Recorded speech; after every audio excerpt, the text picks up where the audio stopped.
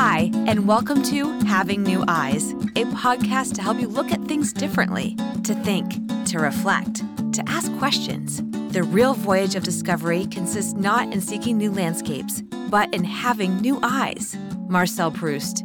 And now here's your hosts, Bob Hotard and Jim Jones. Everybody's talking about how the world's gonna end. Hello, everyone. I'm Bob Hotard in San Antonio, Texas, and Having New Eyes, Season 2, What is an American, continues on. I really wanted to go back to the beginning. Jim and I talked about this week. The common themes of identity and integrity just seem to flow through all of the episodes. We stopped and did a COVID-19. Well, it actually stopped us, I think. So we had to do a coronavirus episode last season. And we talked about law enforcement, but our theme then was migrating to the melting pot. And we ended with, migrations and immigrations, but we can't seem to also get away from that theme as well, right into this season with the tipping points. And there was just that perfect storm of the coronavirus and the effects that it had on basically working and learning. So you work differently and you learn differently, whether if you're in education, and then the third storm of the Black Lives Movement and the protesting of racism, and that migration that we all have away from our normal to where kind of we are now. It just doesn't stop, and it all seems to flow together. And last week we talked about power and the powerless, and one of the things that struck me after we got off the air, Jim, was the streaming service Twitch that allows a gamer to actually broadcast himself or herself playing a game and giving comments has become so powerful in the gaming industry that they can make or break a new startup game or company. And in fact, most recently, and a new game came out, and the top media influencers on Twitch reviewed it. And so, it's not so much their opinion that matters. And don't worry, I'm bringing this around to media and crisis, which is our topic for today. But it's not so much their opinion that matters or their review. The fact that they said, "Hey, this is a pretty fun game. It's new. It's great," but as soon as they do that, their 150,000 or gajillion followers that they have read their review and immediately start to say, "Oh, I'm going to go check that game out. Oh, yes, I agree." And now, within days, if not hours, a new company just rockets to stardom, so to speak, on the scene, and they become the new in game, the it game. Now, in the business I'm in, we call that digital disruption, and that is kind of the essence of what has happened also in the media, where and in fact, in some of the I've actually taking some classes in this week, and you can LinkedIn Learning, and they talk about media companies who have struggled with this concept of digital disruption. And you have to go no further than the Washington Post, who found themselves, like most traditional print companies, falling behind, losing business, losing subscribers and advertisers because people were going online to get virtually the same information. But what they did is they responded, and they didn't respond by just putting their newspaper on the web and saying, "Okay, now we're digital." The term they call it is lipstick, kind of putting lipstick on the pig, digital lipstick.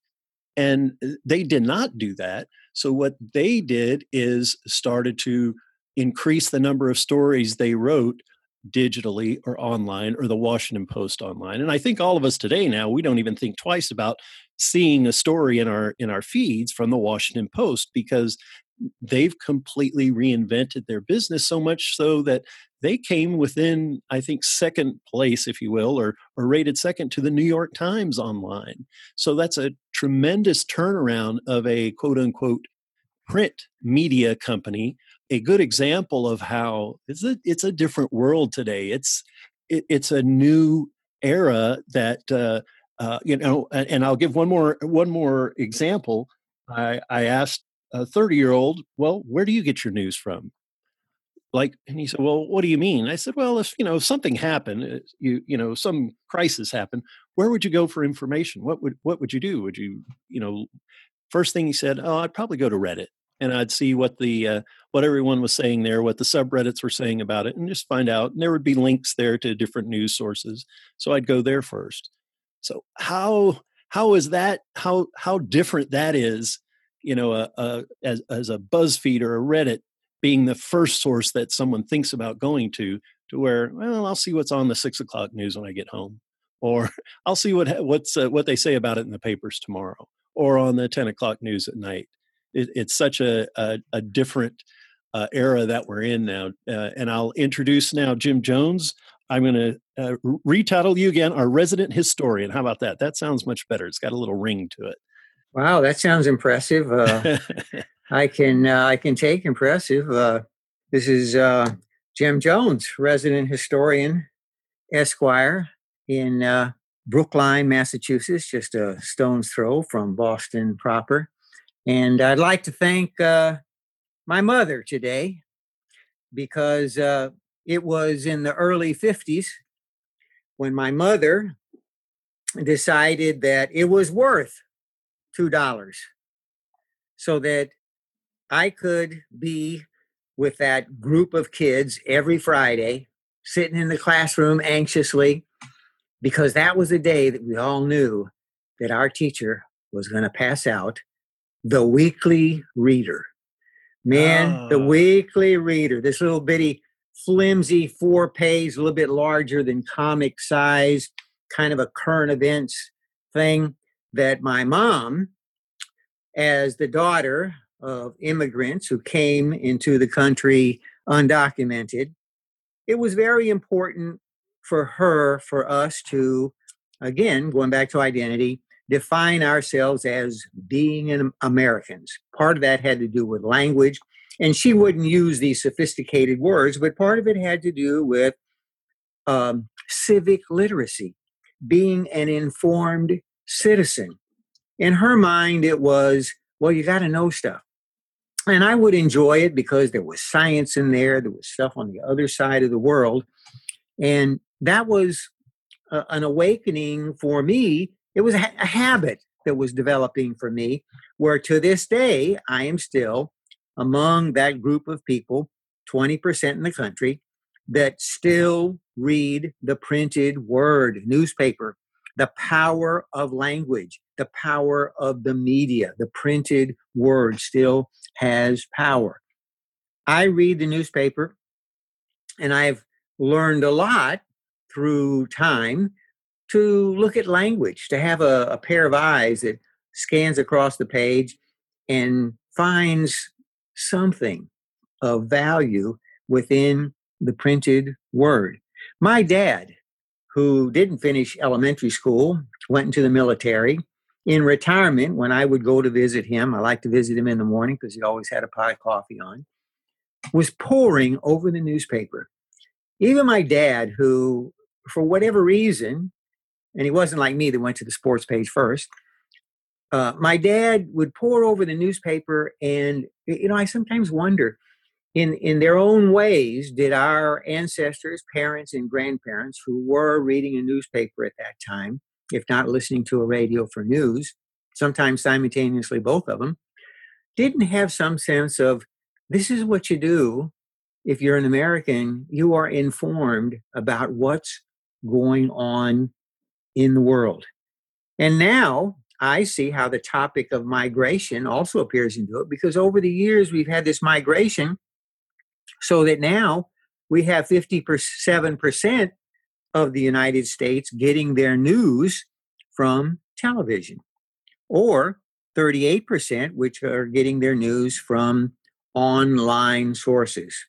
And in the process of thinking about media and crisis, it made me think of a couple of different interpretations, depending upon how you look at it. Is this going to be something that, and it is, going to include thinking about the media as it is now dealing with the crises, plural, that are surrounding us, everything from the pandemic to the economy to education and politics and people marching in the streets for Black Lives Matter and what's going on in Europe with Brexit? Or is it about the media in crisis because we have a crisis going on when it can geometrically expand online to so many people, almost, think about it, losing control of what the content is? And it was Sumner Redstone, who just died this week, media mogul that owned TV stations and movie theaters. And he was a media giant who said content is king. But if content is king, how can we control the content, focusing on what the media is supposed to do? And one of those things is provide some news, when it can also generate, this week also, one of the major events, the naming of Kamala Harris to a vice presidential candidate, to hate language, to conspiracy theories, to accusations about, is she an American citizen, or questions about that. So it's both looking through both eyes, seeing that, and thinking again through this lens that we have, because the media, as Malcolm X said, is the most powerful entity on earth. They control the minds of the masses. And if that's true, what are the masses doing with it? And who is it that's doing the controlling? There you go. And that's the one thing that I wanted to look at and think about a little bit from a historical perspective as well. In the 60s, what I recall as a child, you basically had ABC, NBC, CBS, maybe PBS, but not really. Only those three networks. And your news source was Walter Cronkite or the other two, major networks. You relied on them. You knew they weren't all equal. And I'm sure every family probably had their favorite. And you knew that maybe one was a little more conservative, one was a little bit more, not, I wouldn't even say liberal, but, reported things differently. But there's the concept up to a certain point in time of journalism. And when that, I think, shifted in the 80s, that pretty much stayed the 70s. But then, we have not issues, but we had things come up like the Watergate, and also so then the information that was being shared. Well, was it the truth? Were we being told everything? Think about the whole Vietnam War. What was being shown? We were seeing conflicts, and we were then it was Jane Fonda. So it was press was there too. The press was there too. Exactly. And that's how we saw it. We saw her there. And so I guess then, with the 80s and cable coming into, we started seeing things like MTV giving us news, and we were able to see other local super stations. So you could see at any part of the country, you could see the Atlanta local news or the Chicago local news if you had that super station. And then eventually more and more of that. And so then it's gotten away from that, limited sources and a standard, so to speak, of journalism to where we are today, which I think is kind of a far cry from that. But it's also, as we know, that crowdsource, like you mentioned, who's controlling it. It's more opinion driven because it's more crowd driven. It's more comment driven. Washington Post can put out 2 or 3 articles on the same event or the same story and update it throughout the day. But the comments and the social media impacts that affect those stories are huge and also part of the story. They become part of the story. If we talk about a crisis, any crisis, something happening today, it's a different ball game than what a traditional source was even 20 years ago, if not 30 for sure, and how it's reported and what we find out about it. In some ways it's good, in some ways not. And I think we have to look at that as well. You mentioned Jane Fonda. Yeah, we were there in Vietnam, first war that was covered by correspondents like Morley Safer and Mike Wallace that were right there in the battlefield. If you hold a protest and 5,000 people show up and the media isn't there, you didn't have a protest. If you hold a protest and 3 people show up and the media's there, you had a protest. Well, are you talking about today, though, or are you talking about back then? I'm talking about today. I'm talking about any time. If no one is there to report what occurred, it's non-existent. But I think today it's not media per se. It's anyone with a camera, with a phone that can report it, and they're the media. Yes. Yes, a person who is enabled by the media. And by the media, we mean TV, online, including what you do with your devices, radio. You're going to write something down, print. If no one is there that is doing that, you didn't have an event. But I think we got to go back a little bit because, first of all, we're slinging this word media around. What's the media? What's the purpose? Well, I just mentioned it's television, all the online capacities, and your phones, and radios, and print, and now all these websites online and so on.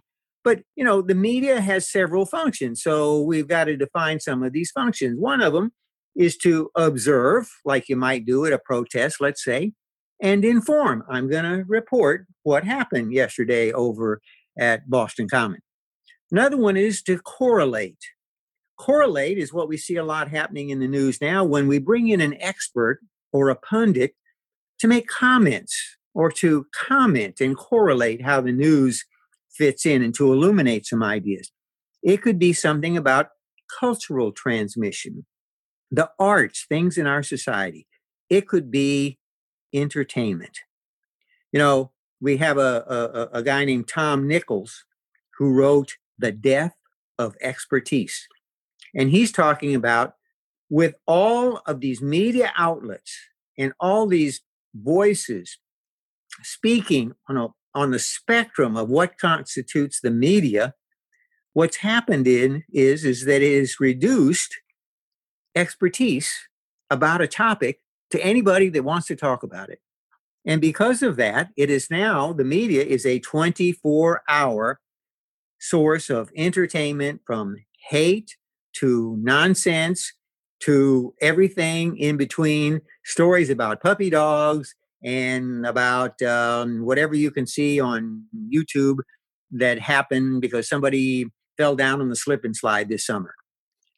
Because the media is such an important element within the society, because of what I mentioned before, this idea of civic literacy, if we need to know about what's going on in our country, especially now with an election going on, then how does the death of expertise because of the media, through the media, its vehicle, affect all of us?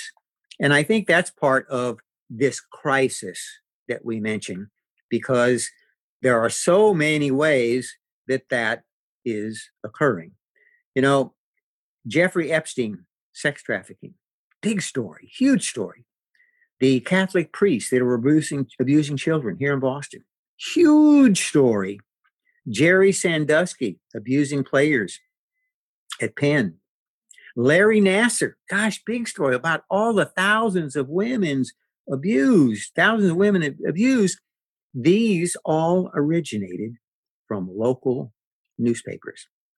The Miami Herald, that was the story that Epstein was sex trafficking, and even the prosecutor in New York did something hardly ever does. He acknowledged a reporter from a newspaper. Basically, it's sort of like they all say all politics is local. News is local. We get most of our news, I do, because I'm reading the Boston Globe or somebody's reading the Waxahachie, Texas Eagle or something like that. But newspapers are failing. And because they're failing, what does that say about a crisis from a very important element of the media within our society?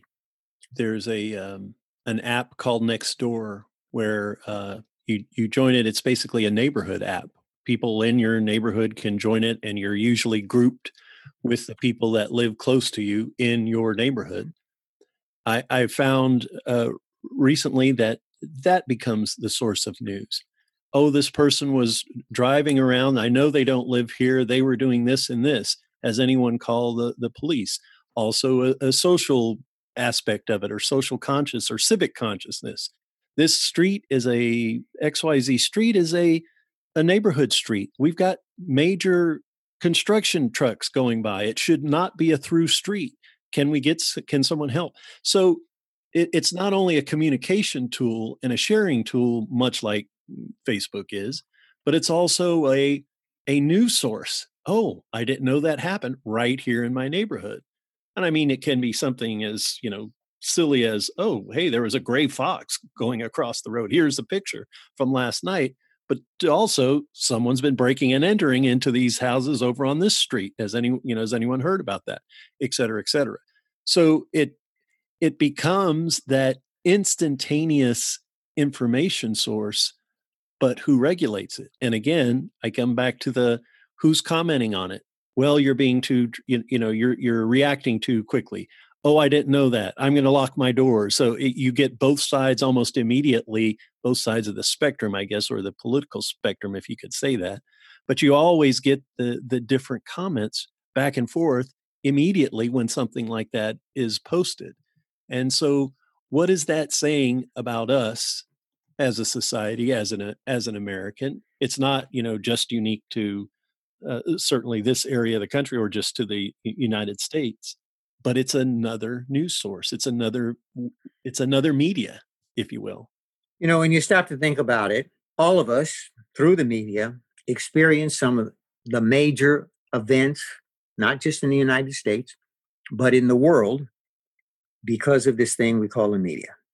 9/11, the devastation of the hurricanes in Haiti, Katrina, endless days of coverage, the tsunami in Japan, the humanity lost in some of these events, the revolt in Egypt, or something inspirational like the space launches. Online the other day, I got a photo taken by my daughter of our little 5-year-old grandchild watching the launch of the SpaceX to Mars.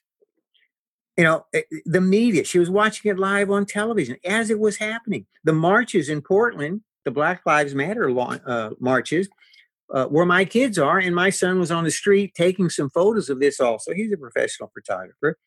Not to mention all the people that had handheld devices and were putting something on YouTube for whatever reason, and it went viral. And then pretty soon you have 11 million followers around the world, including the people that, well, I don't know, who doesn't have a phone, that may not even be interested in that, because now those things have uploaded from being handhelds and going around the world to now it's a little segment on the morning news that we might see. So, it's become this powerful entity, but if we're going to protect it, because after all, if we have these goals, these functions of the media, then we have to be responsible about how we take it in and digest it. Are you familiar with the CRAP test? And I'm not talking anything that involves hygiene. No, I don't think so. Okay. Well, the CRAP test, CRAP test, test. Oh, okay. CRAP test. Was developed at one of the UCal, University of California campuses, Chico, California. And it said when you would examine an article, when you examine some news, because we don't want to be like Weimar Nazi Germany, where propaganda existed and Der Stürmer was being read with anti-Semitic messages by students in classrooms, and the Völkischer Beobachter, and it was just propagating propaganda. The first thing you look at is the C is currency. Is this the most recent info? Is this something that is reliable because it just happened yesterday and not 3 weeks ago? Relevancy. How do these topics relate to something in the news? Authority. Oh, yeah. Who's the source of this? Is this Joe Smo who lives in Midland, Texas? Or was it James Jones who is reporting with live photos in Portland, Oregon? Accuracy. We have to hold people to accuracy. Is it verifiable? Do we have a way to verify where this piece came from and who is the source? And the purpose. Is this to teach us, to entertain us? Is it about us being able to read and know the facts? Is it an opinion? So we're not going to sit down and say, okay, let me take the crap test every time I read a newspaper here. But I would say that most of us kind of know that when we're reading something, we ask ourselves a question, because as I did the other day, I picked up our paper and there, half page, it was Biden selects Harris for VP candidate. My neighbor had his paper still on the table outside his door, and it was another paper. And in the right-hand corner, upper right-hand corner, about inch, I'll say an inch and a half, says Harris selected by Biden. Now that's a difference in two sources of facts. That's a difference in who am I as an American. Am I defined by the media, the newspaper that I read? Yes. But again, we have a litmus test that we have for ourselves of why am I reading this paper instead of that one? And I think because of the volume today, and I guess this is authority, this is the authority part of the crap test, but the first thing I do is, what source is it? Who is saying this? What is this? Is this CNN or is it Fox? Is it the Washington Post or the Globe or whatever? And I think that's the basic question. Where is this information? And not just really the media outlet, but where is the story coming from? And you mentioned that's a great question to ask. Is it verifiable? Is this someone's opinion or is this verifiable facts? Can you find that information the same way, give or take, through another source?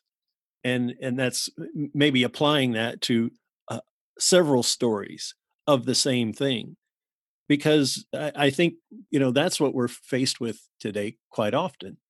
You'll see one story about, and let's just use that story of like you said, the announcement of the vice presidential candidate. You'll have one story and it's said one way, another one is said another way, a third is said even a different way. Obviously we know what the fact is, but what is the source of the information? Is it verifiable? Those are good questions to ask. Well, here I am. I'll be John Q. Citizen, and I'm saying, gee, I want to find out about who's running in this election and the candidates and what they stand for. And I say, oh, this is cool. There's a show on CNN, one of the major television news sources. It's a media company, so it's broader than television. And there's a program that comes on late in the evening called Reliable Sources. Oh my gosh, Reliable Sources. Hey, I want that. Of course, if you look at the language of rhetoric and how we persuade people using propaganda, that falls into the idea of glittering generalities. Reliable sources. That's sort of like new ideas, the best source for news. These are words that sound good, but they may not always apply. So you look at the program, Reliable Sources, and one of the stories is these new executive orders are nothing but a media stunt. Ooh, okay. Stunt, that already tells you there's a little language saying an official statement now becomes a stunt. The other one is talking about the right-wing rabid responses on right-wing radio. Now, I don't know how reliable or what their standard is for reliable sources, but I would look at that and say, that kind of looks very much anti-administration to me. On the other hand, you go to our president's favorite network, which is OANN. You know what OANN is? Okay. So you go to One America News Network, and you'll see, I have to laugh because there's a story most recently on, is Joe Biden neurologically damaged? You go to another one, bumbling Joe Biden. You kind of get the picture about where this is going. So we have to ask ourselves, not just about whether there's certain criteria being met, but are these networks, are these sources of media morally responsible? That's heavy when you introduce the word moral into your media sources. But there's so much hate and spewing of negativity for the people that say, "Oh man, this is just news fatigue. I can't take any more of this." That to have a network and make judgments about whether it is morally responsible or not is going to be something that doesn't damage people's reputations or lives. There was a 2017 media bias chart that came out, and it's interesting. So at the center of the chart is mainstream media, and they list, and I'll just give a few examples: AP, NBC, CBS, NPR, BBC, The Monitor, The Economist. But and then to the right skews conservative, to the left skews liberal, and they list those entities, and I won't go into it. And then hyper partisan liberal is the next column on the left, and on the next column on the right, hyper partisan conservative. To the far right is conservative, utter garbage conspiracy theories, and to the far left, liberal utter garbage conspiracy theories. But you see this whole, and the chart goes from problematic quality to satisfactory quality. So, mainstream with satisfactory quality is at the top of the chart, and it ends up being, a quite as you would imagine. As it goes to the right, it starts to go down in quality, or to the left, it starts to go down in quality. And so you have to understand, kind of, even if this chart is maybe half right, or and it certainly changes over time. So what was this 3-4 years ago now? Maybe some of these have shifted on the spectrum or on this chart to where what was strewing conservative may be strewing a little liberal now, or vice versa. Or maybe something has come up in the way of being more accurate or satisfactory quality because they've gotten their information and their facts checked, and they've come out on the positive side of that. It's hard to know, and it's hard to kind of sift through that. What is alternate? What is the Drudge Report? Which side of the spectrum are they on? And you don't really have the opportunity to go check your chart every time, or realize that. And I guess that's for someone who's looking and searching and scanning stories. But what about the people that just hang out on the right, or just hang out on the left, so to speak, and just read, watch, absorb just that information from that media source, from that one media source? And I wonder if that's the most dangerous, quote unquote, scenario that we have today. Going back to some of the work that I did when I worked at Facing History in Ourselves, one of the key components in education within a democracy, because is it different to be a journalist, a professional in a democratic society as opposed to other types of societies? Well, we would say yes. And there's such a thing, as I mentioned before, about civic literacy. And in teaching students about how to discern, how to make choices about what you read, and be able to refute things that don't fit a standard, or it might be a standard that you have about how you determine what is worth your reading time, is a very important activity for people to develop, all people, students or adults. And especially now, as I think about all of the news, quote unquote, stories, quote unquote, that are going to be floating around about the candidates and someone not being a real citizen. I've listened to both ends of the spectrum, and believe me, both ends have their kind of really, for me, far out conspiracy theories. But just to show you how this whole idea about moral responsibility, the media can hurt people because it has power. It can hurt people. In 1996 at the Olympics in Atlanta, a man named Richard Jewell was working as a security guard. A bomb went off. One person, I believe, was killed and hundreds were injured. And the FBI came in to investigate. And there was a reporter for the Atlanta Journal who leaked a story. Well, I don't want to say leaked a story, but developed an angle to what had happened. And the accusation was that Richard Jewell, the security guard, had been involved in setting this bomb.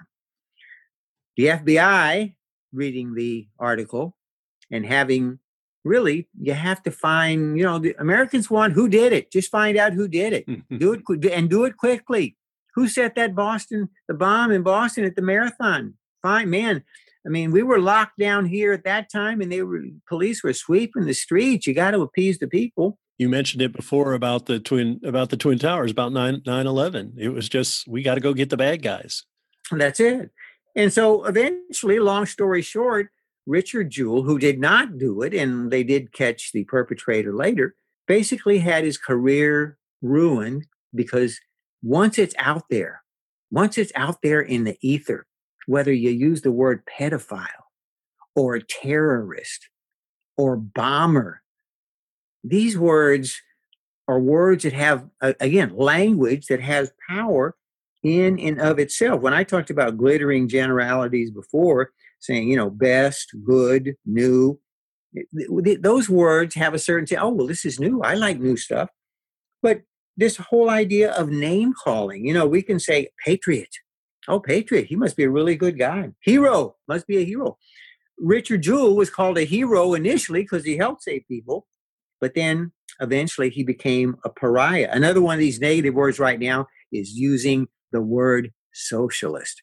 Bernie came out in the Socialist Party. Yes, Bernie Sanders. But now to use that word, man, there's some coded language that means, that's kind of real lefty. He's going to be the one that is going to take away something the government is going to take away something from you so that it can have more power. I can guarantee there's people in the country that associate that with communism. Sure. And you know what? Later on, years later, because it was the 50s, the publishers of the Weekly Reader admitted that they were very strongly anti-communist because of the time of the McCarthy hearings and everything, that a lot of their writing and stories about Russia or about what was happening in certain elements of the United States government and who were people in office, who were people working within administrations, they said, yes, we did that, and it was the times. And I was reading that stuff, and it was like, for me anyway, oh yeah, simplistic. Russia bad, U.S. good. Come on, we got to beat them out into space because they're going to get up there and do bad things, But I was a kid. And we talked about the history bias and how we learned about U.S. history, Texas history in our case. So now you look at where we are today. When I think of media in crisis, the first thing I'm thinking of is what is going to be the next thing? And I wonder, and I mean the next major event or the next major crisis or something happens at a we just had one in Beirut, did we not? The explosion there. And where does our information, let's think of it in the future, but we can kind of use that as a very current example. Where does our information come from immediately, after a day, after a week, a couple of weeks after that? And, how many people thought, I probably will raise my hand. As soon as I heard the news of that, I thought, oh no, another terrorist attack. Uh-huh. I don't even know how it was reported, basically. And then a few days later, you start to see all of the pictures and the images of people's lives being disrupted. And for whatever reason, I guess July, a favorite time to get married in Beirut, but you saw all of the images of the brides either getting photographed or actually weddings taking place, and the aftershock of the blast. And then we find out it wasn't a terrorist attack, or it was something, chemical stored. So now you start to think, how are we going to get our information? That's probably clear how we're going to get it, but how are we going to take it in? What decisions are we going to make based on it? And how is that going to affect our lives? And I fear we've touched on this a little bit, and I don't want to say the wolves are circling. Maybe the pot is brewing or getting stirred. We're looking at the election and the Postal Service and the issue with that, and how is that information going to be? And I even mentioned it. It's still, I mentioned this earlier about last season about the Democratic and the Republican conventions. That was covered a certain way for years and years in the media.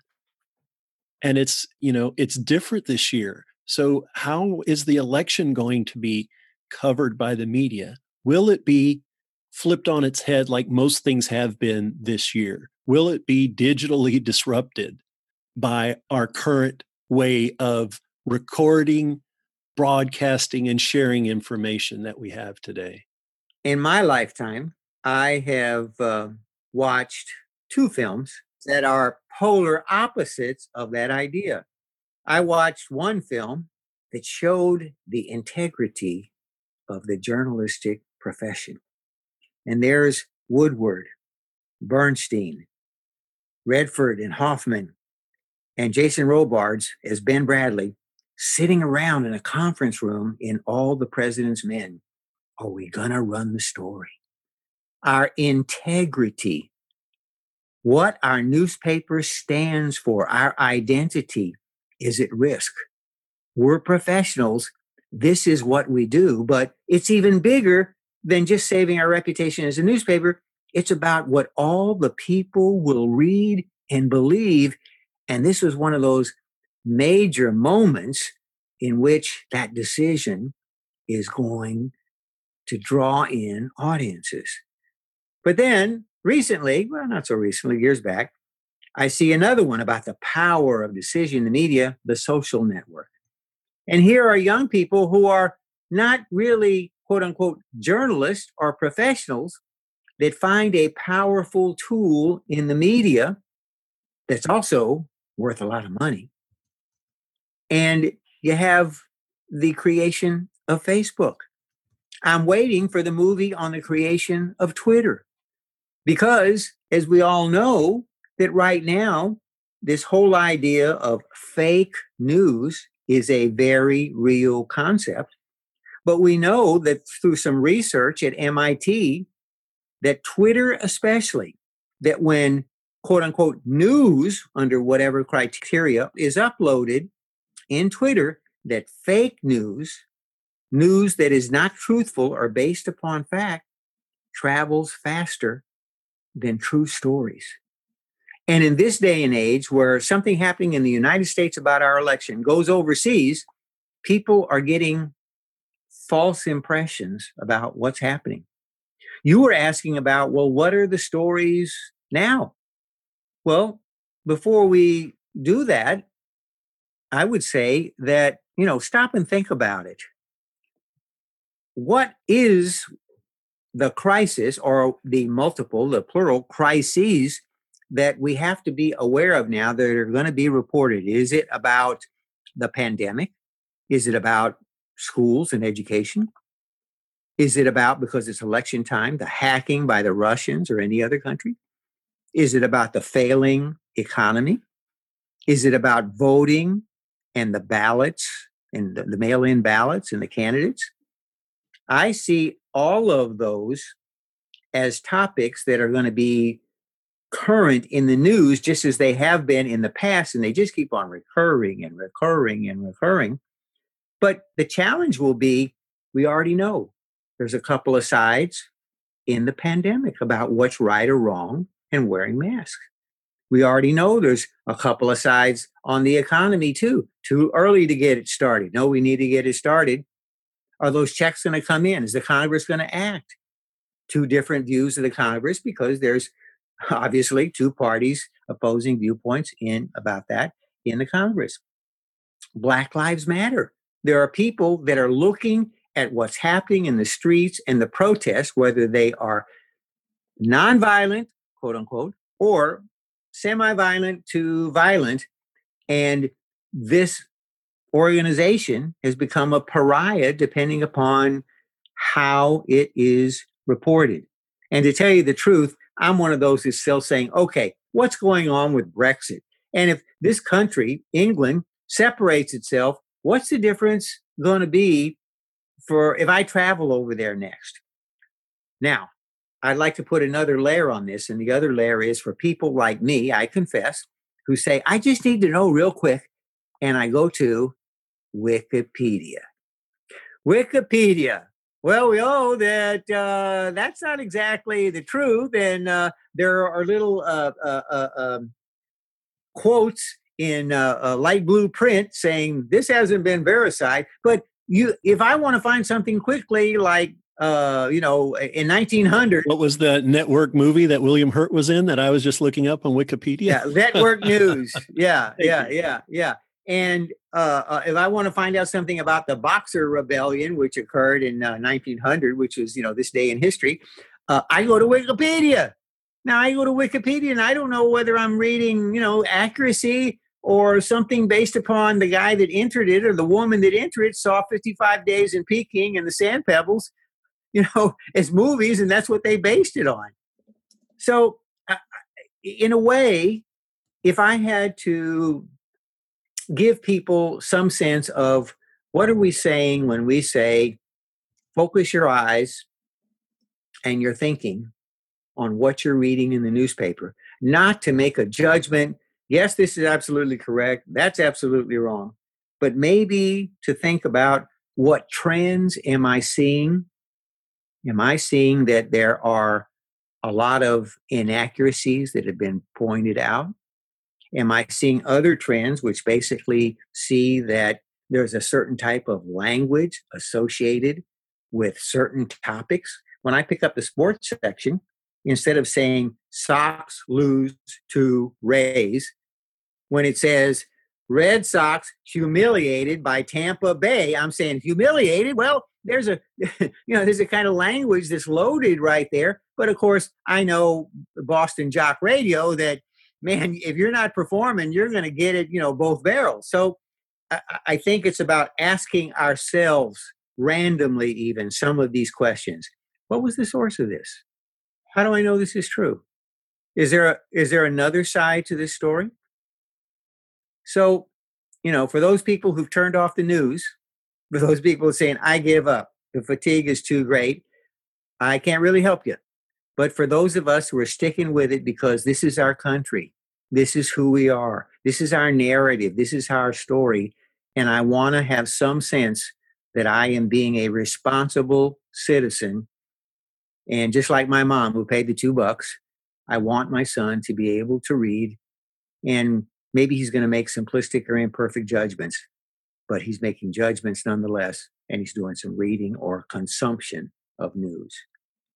So I think this week, it's not so much new eyes, but it's clear eyes, focused. Maybe here's where you have to take your glasses off and make sure they're cleaned, or your contacts do they need to be re-wetted?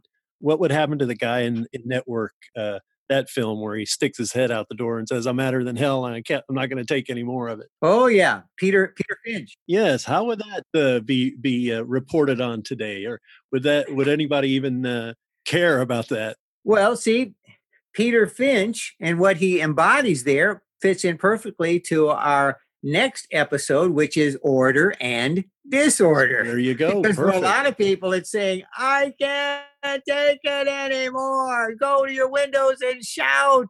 Because a lot of people are saying, man, there's so much disorder, I can't keep track of anything. We'll be talking about what people do when they've checked too many news sources. There you go. Exactly. Jim, thanks as always. Great episode. I appreciate it. And we'll talk to everybody next week. Night, Bob. Thanks. Well, there you have it. And we hope you'll be part of this conversation as we share our thoughts and ideas. Our goal, as Jim says, is to make you think. And after you've thought about each topic, reach out to us on Facebook and Instagram at Having New Eyes Podcast and on Twitter at HNE Podcast. Be sure to use the hashtag Having New Eyes or HNE. You've been listening to Having New Eyes, a podcast by Bob Hotard and Jim Jones. Download Having New Eyes on Apple Podcasts, Google Play for Android, Spotify, TuneIn, and Stitcher Radio, or on any of your favorite podcast apps. Jim thanks the many students over the decades who were his teachers on a human level. Yes, he was making mental notes. Bob would like to thank his family and the many coaches, teachers, and mentors for the support, encouragement, and inspiration. Find him on Twitter at Bob H. Web Design. Some portions of today's program may have been pre-recorded. Music by Jay Kleiner from the album I Am Me, live from the living room. Stream Jay's music on SoundCloud.com. HNE is recorded in San Antonio, Texas. Audio engineer is Jason Barrera. Executive producer, Bob Hotard. All rights reserved. I'm Becky Steinmetz. Remember, the real voyage of discovery consists not in seeking new landscapes, but in having new eyes. This podcast is a part of the C-Suite Radio Network. For more top business podcasts, visit c-suiteradio.com.